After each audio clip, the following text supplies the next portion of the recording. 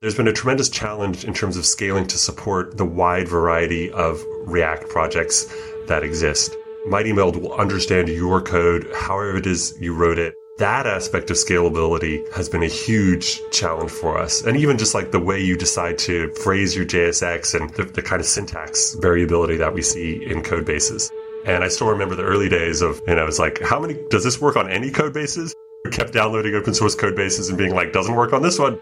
It's not a traditional scalability challenge. It's more of how can we build that genuinely agnostic solution that goes with the flow of however you want to architect your app.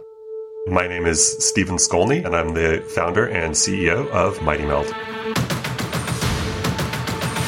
This is Code Story, a podcast bringing you interviews with tech visionaries. Like 6 months moonlighting. There's nothing I could backhand. Who share what it takes to change an industry. I don't exactly know what to do took next. many goes to get right. Who built the teams that have their back. The company is its people. The teams help each other achieve. I was proud of our team. Keeping scalability top of mind. All that infrastructure was Yes, we've been fighting it as we grow. Total waste of time. The stories you don't read in the headlines.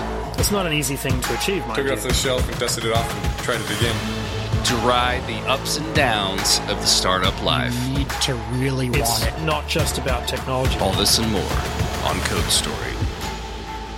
I'm your host, Noah Labhart, and today how Stephen Schkolne is enabling you to fly through UI updates by visualizing your React code.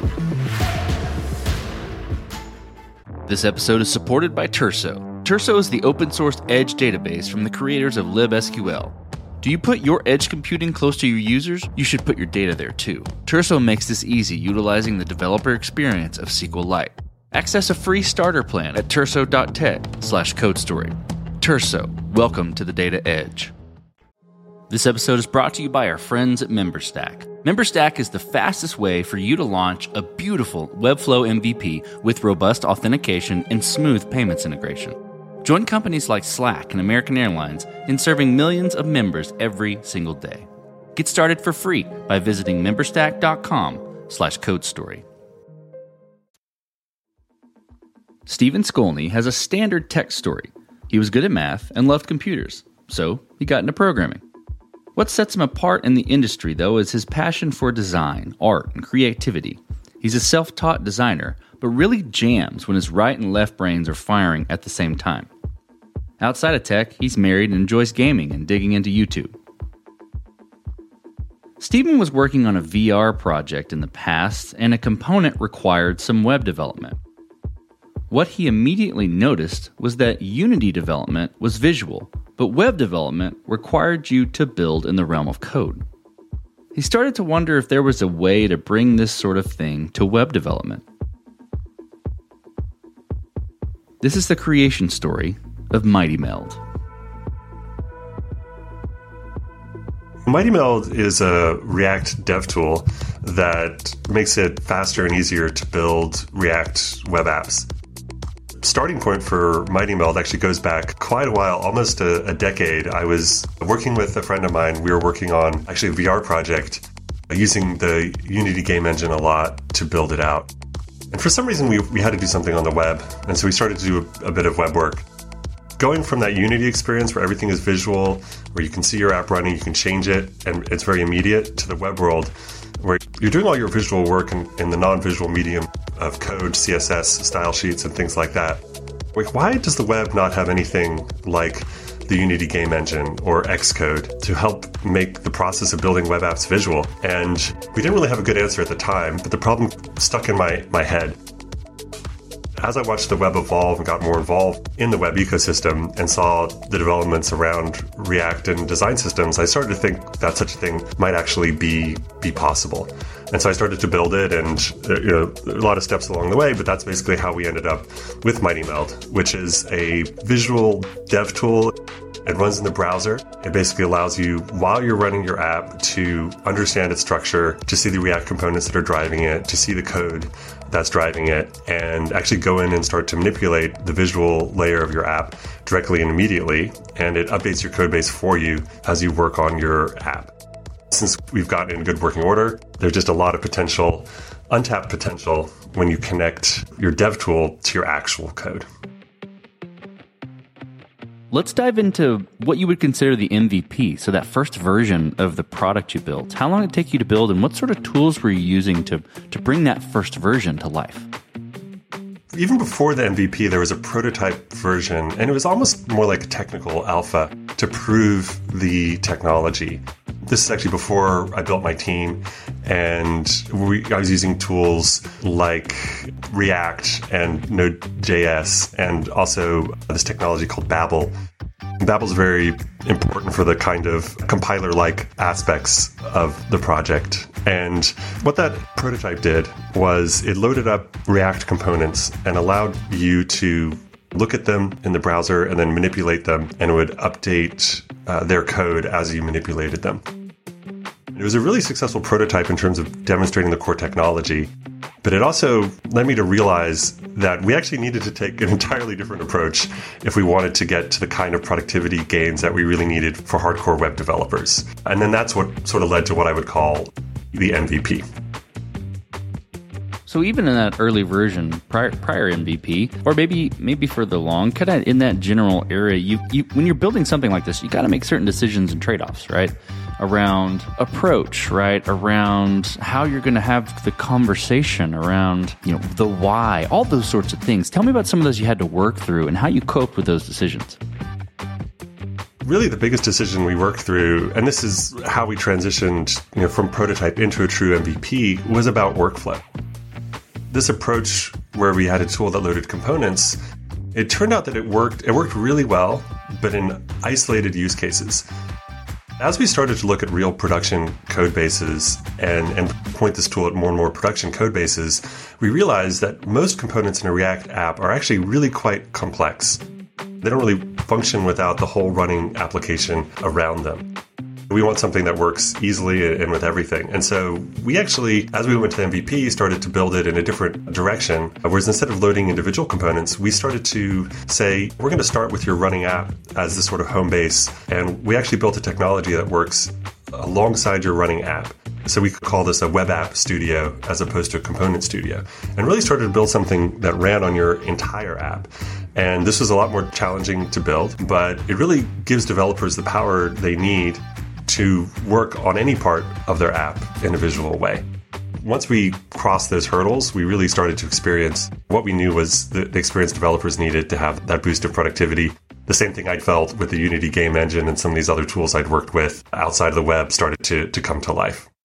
This episode is supported by Treble. This day and age, APIs are a fact of life. And as such, product and engineering teams need tooling that is lightweight, real-time, and data-rich to help them ship and maintain APIs faster. That's where Treble comes in. Treble is an all-in-one platform for the entire API lifecycle. The product offers world-class monitoring and observability, providing more than 40 data points for each request, enabling you to understand everything from performance to user behavior. Dashboards help connecting your entire team for lifecycle collaboration. Documentation is automatically generated, saving massive amounts of time for your development team with every new release. And setting up Treble? Super easy and fast. In 3 simple steps, you can be up and running with their platform. Their pricing is designed to support API teams of all sizes. So get started with Treble today and automate your API ops. Did I mention they have a free forever plan? Find out more by visiting treble.com/codestory. That's TRBLLE.com/codestory. This episode is encrypted by CipherStash. Data breaches are becoming a fact of life. Know why? One of the reasons is because developers lack the right tooling to get the job done, i.e. encryption at rest tools are complex and inadequate. The solution? Encryption in use with CipherStash. CipherStash uses searchable encryption in use technology, providing continuous and universal protection for sensitive data. With CipherStash, you can turn your existing database into a vault, utilizing zero-trust key management, SQL native, and with no code. Though encryption is complicated, CipherStash is easy to use. The tool fully supports SQL via a drop-in driver replacement, supporting the query types you know and love today. And did we mention it's fast? For queries over 100 million records, you can expect additional overhead of less than 1 millisecond. It's a no-brainer. Get started by reviewing their docs or downloading sample projects in Rails or Node plus Sequelize today. Visit cypherstash.com/codestory and get started protecting your data. So let's go from the point where you've got the MVP. It's working. You're getting some traction. You're getting some good feedback. How did you progress and mature the product? And how did you build your roadmap? How did you go about deciding, okay, this is the next most important thing to build or to address with MightyMeld? Our secret ingredient has been community, and maybe it's not that secret. I know a lot of companies talk a lot about community. I feel like MightyMeld is even more community than a lot of early stage companies because we are a bunch of web developers building a web development tool for web developers. And we've had so many great relationships with so many developers as we've matured the product. Pretty much all of our roadmap comes from feedback from developers. And that really comes in two ways. There's watching people try the product, seeing the things they stumble on initially, and doing that kind of initial user testing. And that's really helped us smooth over a lot of the sort of wrinkles and help meet people's expectations. And then there's this other level of feedback we've been getting from developers, and that's the stuff that really comes along as a creative tool. It's something you use every day for hours in your work, and there are things that come along 20 hours in. A lot of the things around, for example, how we manage untracked files in Git. And so that's really been how we've nurtured our product, and it's just been tremendously rewarding for me to work on a project for developers as a developer and just to embrace the community and learn from them and pave this new path with them. You know, it's one thing to look at it from a business standpoint. It's like, okay, these are my customers. But really, when it's a community, it's almost like you're all owning the product. It's everybody's, I guess is a better way to say it, which is a little more familial, right, when you're building a product that way? Yeah, and that's what I love about working in the web. I've worked in iOS, VR, gaming. I've worked in a lot of different technical ecosystems, and the web has this really free and open feeling to it. You could even say maybe a little bit anarchistic in terms of what happens. There's no Apple controlling Xcode and like how iOS apps are built. I would say just working on this project, you talk about business and sort of other factors, and you could probably hear it in my voice. Like I have a really strong passion to bring this tool to the world because I've been there. I know what it's like to develop. I know there's a better way. And we're connecting with developers, and the developers in our community know that as well, and our team knows that as well. And it's really exciting to be working on a project. Yeah, there's a business side of it, but there's also another layer underneath of just passion. Let's switch to team then. So how did you go about building your team? And what do you look for in those people to indicate that they're the winning horses to join you? Basically, everyone who joined the early team, they'd already been founding engineers at startups that had an exit. That was pretty, I wouldn't say the most important thing, but I think a really great attribute for a team like this, where we're doing something really challenging. Everyone thought it was perhaps impossible, right? And the group of people who are willing to go after the impossible and chase it with passion, and also the deep technical skills to work with lots of different technologies and the skill set spanning from really deep system work, the kind of reverse compiler aspect of the product, up to the UI layer. It's almost like the early team was like a pirate ship, right? We're going out to explore the unknown. Also managed to bring in a good friend of mine and a friend of a friend and people from my immediate community on that early team. And as we've grown, we're actually starting to transition into team building through the community. So our latest additions to the team have actually been people who've been using MightyMeld. And so we're actually able to grow the team from the community directly, which has been a really exciting phase of the project for me. And I think a great way to build a tool like this is just find people who are passionate about it, and they get their dream job, which is to work on something they're passionate about. That's something I'm really prioritizing in the team as we move forward. This episode was automatically optimized by Cast. If you run cloud-native software on AWS, Google Cloud, or Azure, you know how out of hand the bill can get. This uncertainty hurts your business, but you can solve it with Cast AI. Cast AI automates cloud cost, performance, and security management for hundreds of companies of all sizes. The platform's customers begin saving immediately and cut an average of over 60%. So before you go and sign a multi-year contract with a cloud provider or lay people off, check out what Cast AI can do for you. To get you saving even faster, Cast AI is offering a free cloud cost audit with a personal consultation. Visit cast.ai/codestory to get started. This episode is supported by Terso. Terso is the open source edge database from the creators of libSQL, the popular fork of SQLite. If you put your edge computing close to your users, like with Netlify or Vercel edge functions or Cloudflare workers, you should put your data there too, in order to maximize performance gains at the edge. Terso makes it easy. With a developer experience of SQLite and a distributed database you can replicate much closer to your users than traditional database offerings in the cloud. Terso's lightweight, easy to use, and free to get started.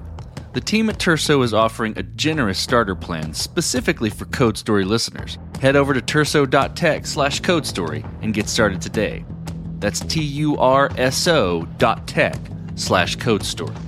Terso. Welcome to the Data Edge. Let's talk about scalability. And this will be interesting given what you're building, and you're building it for opinionated developers.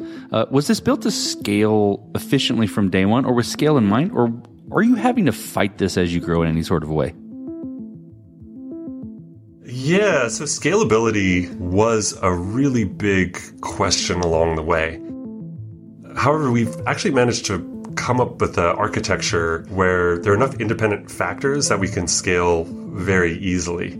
So a lot of our stuff runs on the client side, and in terms of our server side, we've managed to get a scalable solution in place, and I'd say that aspect of scalability has been rather standard. But there's another aspect of scalability. Maybe scalability is not quite the right word, but there's been a tremendous challenge in terms of scaling to support the wide variety of React projects that exist. And what MightyMeld does is you can take any existing React project, you pull in our dev dependency, you add our plugin. MightyMeld will understand your code, however it is you wrote it, and work with your code however, whether you're on Next.js or Vite or using Material UI or Tailwind, however you decide to build it, MightyMeld will work with your code. That aspect of scalability has been a huge challenge for us. And even just like the way you decide to phrase your JSX and the kind of syntax variability that we see in code bases. And I still remember the early days of, I was like, does this work on any code bases? We kept downloading open source code bases and being like, doesn't work on this one, doesn't work on this one. There was just a tremendous amount of that went into building MightyMeld. And that was really our challenge. And so it's not a traditional scalability challenge. It's more of how can we build that genuinely agnostic solution that goes with the flow of however you want to architect your app. We're engineers, and we really wanted to build that tool for engineers. We didn't want to limit their architectural choices in order to use MightyMeld. So as you step out on the balcony and look across all that you've built with MightyMeld, what are you most proud of? I think team really comes to mind, like individuals and the relationships. They're really what motivates me the most in my work when I look back. But on top of that, I'd say there's something else that really popped in my head when you asked that question, and that is just the flow. There's something to the user flow of working with MightyMeld where we've really just gotten it streamlined. And once you get into that groove, it's really hard to get out of it. You go back to the old way and you're like, where can I get my MightyMeld back? Gaming has been extremely influential for me in terms of building interfaces because there's just something really pristine about being in the zone with a game and the way that the human just merges with the machine and you have this like great experience of synthesis. That's what we've been going after with MightyMeld in terms of the experience of working on your React code base. And when I sit down and use MightyMeld and experience the flow, I'm just incredibly proud of that feeling and the way we've managed to help, the way it works for me and also for other developers, just to connect them to their code bases in a much more visual, intuitive way that reduces their cognitive load and allows them to not just get their work done faster, but have more fun doing it. Okay, Stephen, let's flip the script a little bit. Tell me about a mistake you made and how you and your team responded to it. I would say the biggest mistakes we've really made have been building things that don't work out as well as we expected them to. And with an experimental project like this, some of the things you don't really know how they're going to work out until you go and experiment. I think one of these was a kind of feature that we were working on that allowed you to take components and drag them out onto kind of separate artboards. And I wouldn't really call it a mistake as much as something that, like, as we got into that, we realized that there were, like, difficult kind of computational problems that we needed to solve in order to make that feature set work in a real way for developers. Our response to it was, I think we're really healthy in our culture of just like pushing pause and saying, you know what, we're just going to take that out of the product for now and focus on other things. And we decided with that to actually first solve the 3 or 4 computational challenges and like smaller features that could benefit from them before coming back to it. Well, Stephen, what does the future look like for MightyMeld, the product, and for your team? I think we've really just scratched the surface in terms of what happens when you create a dev tool for web developers that's actually connected to the actual code, as opposed to the current browser dev tools that are more about what's in the DOM. We're experimenting a lot. Our generative AI integrations are really exciting. We're managing to do great things in terms of using prompts to update apps in real time, like while you're using them. And we have a lot of functionality around building components and working with components in richer ways, as well as some minor lifestyle improvements for developers, such as having Git commands in place and telling you more about how your app relates to your current state of your repository. There's a real feeling with MightyMeld right now, like we've gotten a powerful set of functionality in and it works and it helps development, but we're really in this uncharted territory. There's no product out like it that is this kind of dev tool, and we're learning every day. So I'm just really excited about the future in terms of the kinds of powerful functionality and superpowers we can bring to the world of React development. Alongside that is just team growth and community growth, and continuing to get more support from the community and help support the community build faster, and just growing that family of MightyMeld even further. We're still at the point where I know everyone on the team, and we're starting to get to that point where I don't know everyone who's using it. It turns from like a family to an extended family, and we're turning into a village. And it's really exciting to see that progression and experience that growth. So let's switch to you, Stephen. Who influences the way that you work? Name a person or many persons or something you look up to, and why. There is a product manager I worked for a few years. Actually, I was actually as a UX designer, and he was just very inspirational for me in terms of how quickly he made decisions and how little ego was involved. He really wasn't ego, and he also was very good with sunk costs. Say, you know what, we're just going to stop working on this now. In terms of technology, I think a lot to my PhD advisor, and working with him and how he shaped me as a professional, not just in terms of developing technology, but also in terms of what I call social work, being out in the world and talking about your ideas and presenting your ideas in ways that people can understand them, and also what it really takes to pursue a vision for a long period of time. He really showed me how to do that, and it's been a tremendous asset for me in pursuing this ambitious project. Okay, so we talked about a mistake earlier, but this is a little different spin. If you could go back to the beginning, what would you do different? Or where would you consider taking a different approach? It doesn't have to be something that, didn't work. It could have been something that worked and even worked well, but maybe you'd tweak it a little bit. If I were to go back to the beginning, I would know a lot more about what worked and didn't work. I mentioned doing things like building a component studio before Web App Studio. I certainly would love to have the lessons that I've had now. In hindsight, of course, it's easy to say what the false paths were. I don't know if it would have been that possible to know at the time. So, yeah, there's definitely things that I would have done differently. But I think what's really striking to me about the MightyMeld project is how many things I wouldn't have done differently. Like, I look at the founding engineering team, and they're just amazing.